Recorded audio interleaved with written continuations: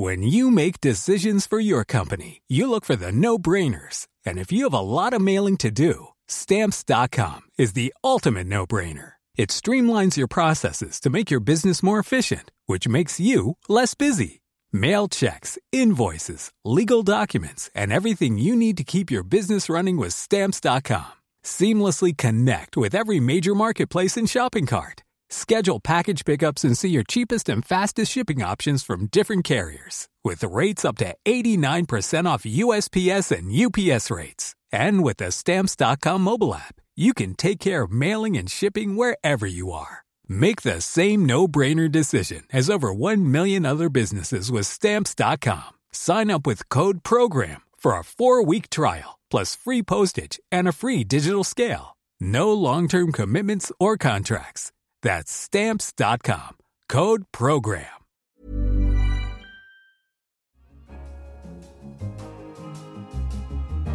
In London, this is The Economist with our tasting menu, a selection of some of the tastiest morsels from the week's coverage. I'm Anne McElvoy and I lead Economist Radio. On our menu this week, eye-watering transfer fees in the world of football, baths running out in Japan, and the best puns in the world. But first, the death of the internal combustion engine was our cover line this week. Human inventiveness has still not found a mechanical process to replace horses as the propulsion for vehicles, lamented Le Petit Journal, a French newspaper, in December 1893. Its answer was to organise the Paris-Rouen race for horseless carriages, held the following July. The clear winner was the internal combustion engine. Over the next century, it would go on to power industry and change the world.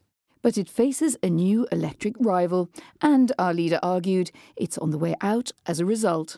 Rapid gains in battery technology favour electric motors instead. The potential revolution could have consequences for traditional car ownership. Electric propulsion, along with ride-hailing and self-driving technology, could mean that ownership is largely replaced by transport as a service, in which fleets of cars offer rides on demand. On the most extreme estimates, that could shrink the industry by as much as 90%. Also welcome will be the reduced carbon emissions, but there's less good news for existing industries in both manufacturing and oil, so governments will need to keep up with the curve. Overall, though, our leader argued we should welcome the shift to going electric. Driverless electric cars in the 21st century are likely to improve the world in profound and unexpected ways, just as vehicles powered by internal combustion engines did in the 20th. But it will be a bumpy road. Buckle up. Time to move from the internal combustion engine to the internally combusting government of Ecuador, where the president has embarked on a major shake-up, and we covered that in our Americas section. Will Lenin Moreno be his own man, or will he be the puppet of his forceful predecessor, Rafael Correa? Ecuadorians have been wondering that since Mr. Moreno became president on May 24th. An answer came on August 3rd when Mr. Moreno removed the vice president, Jorge Glass, from any active role in government. Mr. Glass has been friends with Mr. Correa since they were Boy Scouts and was seen as the former president's agent.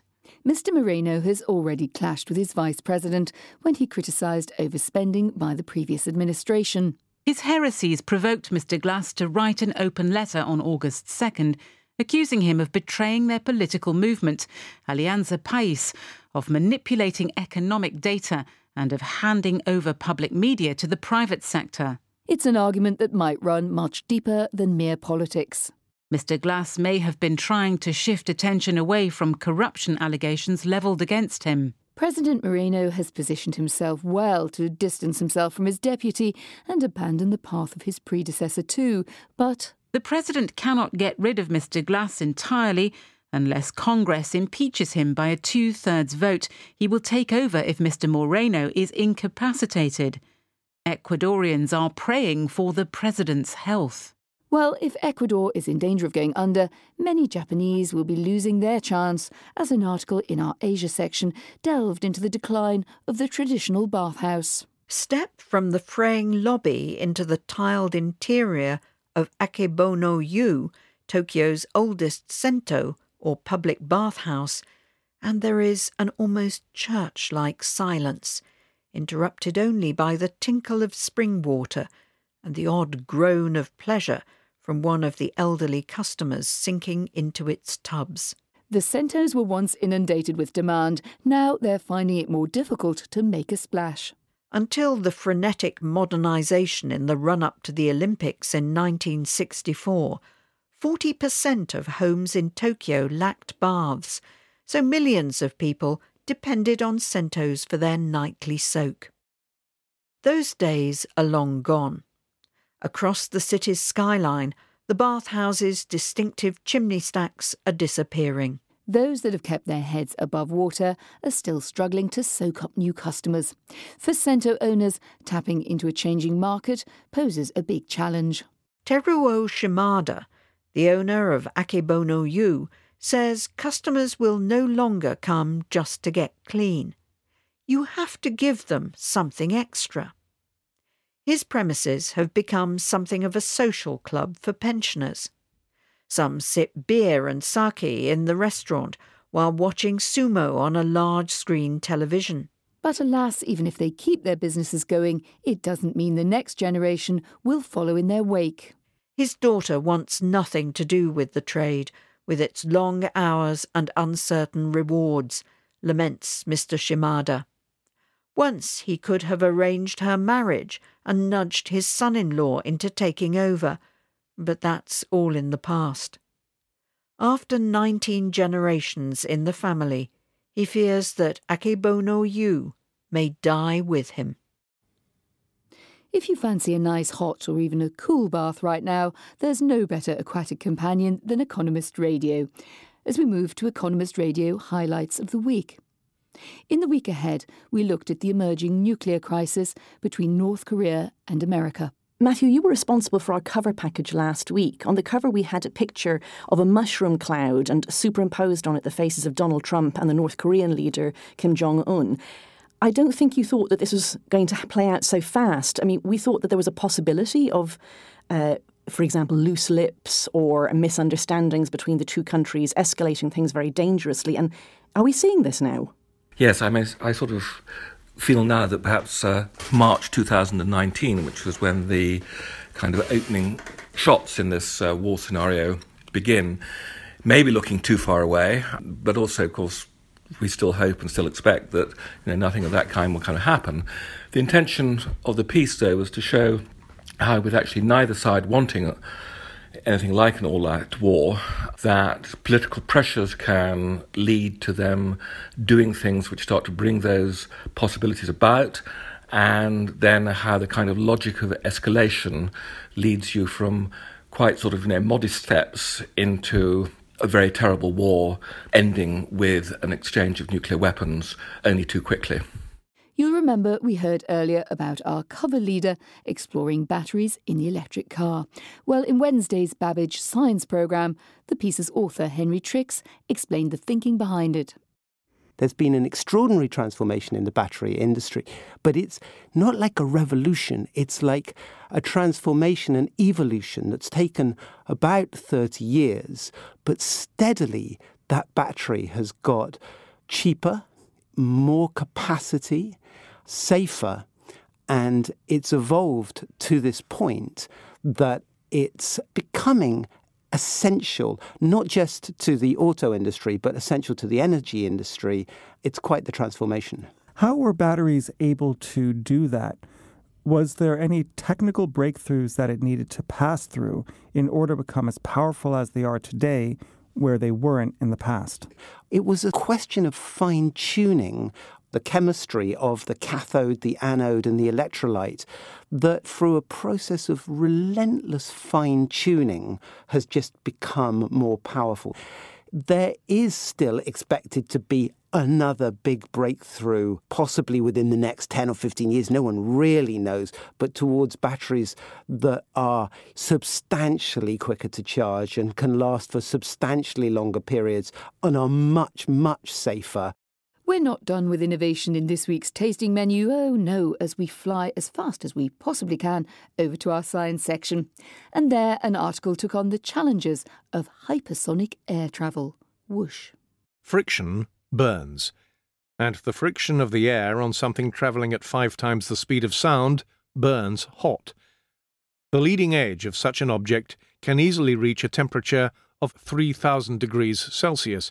Inconveniently, that is above the melting point of most materials used by engineers, which makes it hard to design things like wings and nose cones for aircraft intended to achieve hypersonic velocities. Of course, that won't stop them trying. The world's air forces would love such planes. And for civilians, at least for those with deep pockets, the idea of being able to jet in a couple of hours from Britain to Australia sounds extremely attractive. Among those lured are Ping Shao and his colleagues at the University of Manchester in England and in Central South University in Changsha, China. The scientists are experimenting with ceramics, which have far higher melting points than metal. The problem is they're also more brittle. Dr. Shao's aim, therefore, has been to add flexibility to ceramic materials without lowering their melting points. By mixing carbon with carbon fibre and then giving it a carbide coating, they think they've cracked the case. And it's not just planes that could benefit. Beside its use in hypersonic aircraft, the new carbon carbide composite may also, with appropriate adjustments to its recipe, be used to extend the lives of reusable rockets and gas turbines. But it is the thought that the plane you board at Heathrow at 7 a.m. will deliver you to Sydney 2 hours later, just in time for dinner, that will excite most people. But we move now from speedy wings to speedy wingers. I'm talking about the Brazilian football star Neymar, whose vast transfer fee caught the attention of our finance section. For football clubs, August is often the costliest month, when they make vast bids for each other's players. This year has been particularly lavish. On August 3rd, Paris Saint-Germain, or PSG, a French team, signed Neymar da Silva Santos Jr., a Brazilian forward from Barcelona, for €222 million. On the face of it, Neymar has cost PSG a disproportionate sum. In the betting markets, his arrival has boosted PSG's implied chances of winning the Champions League, Europe's most coveted club competition, but only from around 5.5% to about 9%. But then, that does not make Neymar a bad investment. The goals he scores may matter less than the gloss he lends to the club's brand and the sponsors he will lure. PSG may also be eyeing a big payday outside Europe, with a growing passion for football in China of particular interest. If Neymar unlocks new markets as well as defences, then PSG may have backed a winner. That is, if they don't miss their window of opportunity, which shouldn't be a problem if they're sufficiently goal-orientated, forward-thinking and focused on net gains. That's for all of you who hate our puns. But enough about football. I blame the producer, and we head to a review in the Books and Arts section that has a totally different championship, on its agenda. Last week's issue of this paper contained the following headlines: Rooms for Improvement, in a story about British housing; Though Mooch is taken, Mooch abides, on the firing of Anthony Scaramucci; and LIBOR pains, on interbank loan rates. The Economist is not alone in its taste for wordplay. Our colleagues at the Financial Times routinely sneak subtle jokes into their headlines. July 17th, Why China's global shipping ambitions will not easily be contained, while those at the tabloids indulge themselves more obviously. On the arrest of a famous golfer for drink driving, DUI of the Tiger. English makes for good wordplay, and some practitioners are getting serious, going as far as to start their own pun championships, including the O. Henry Pun-Off in Texas, which bills itself as a world championship. These events caught the eye of Joe Berkowitz, an editor at a business magazine, who began following the events and researching the art form. The outcome? A Way with Words, a faintly anthropological examination of puns and the people who make them. The chief attraction of these competitions, he reports, is that they create a space for something people feel like they're not supposed to like and ought not to do. But just because puns are simple and often juvenile doesn't mean making them has to be. Puns demand intelligence, creativity, and general knowledge. The best draw on cultural references, allude to several things at the same time, and are intricately constructed, such as the one about Mahatma Gandhi, who walked barefoot a lot and often fasted, leading to bad breath, thus making him a supercalloused fragile mystic hexed by halitosis. The ultimate value is in the eye of the beholder. A pun, like porn, is defined less by intention than by reception. One contestant at the O. Henry, on the topic of birds, told the audience, "Beak kind to me, don't thrush to judgment. I'm not robbing anyone, hawking anything, talon tales out of school, ducking responsibilities, or emulating anyone." Only the reader should decide whether that deserves a prize or social ostrichism. And next week in Books and Arts, we'll be looking at a new biography of Freud, though I'll confess that in my loyalties, I'll be forever young. I'm Anne McElvoy. That was our tasting menu.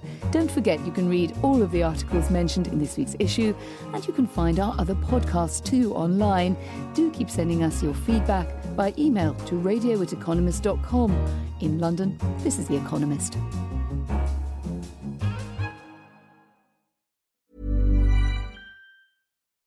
When you make decisions for your company, you look for the no-brainers. If you have a lot of mailing to do, Stamps.com is the ultimate no-brainer. Use the Stamps.com mobile app to mail everything you need to keep your business running with up to 89% off USPS and UPS. Make the same no-brainer decision as over 1 million other businesses with Stamps.com. Use code PROGRAM for a special offer. That's Stamps.com, code PROGRAM.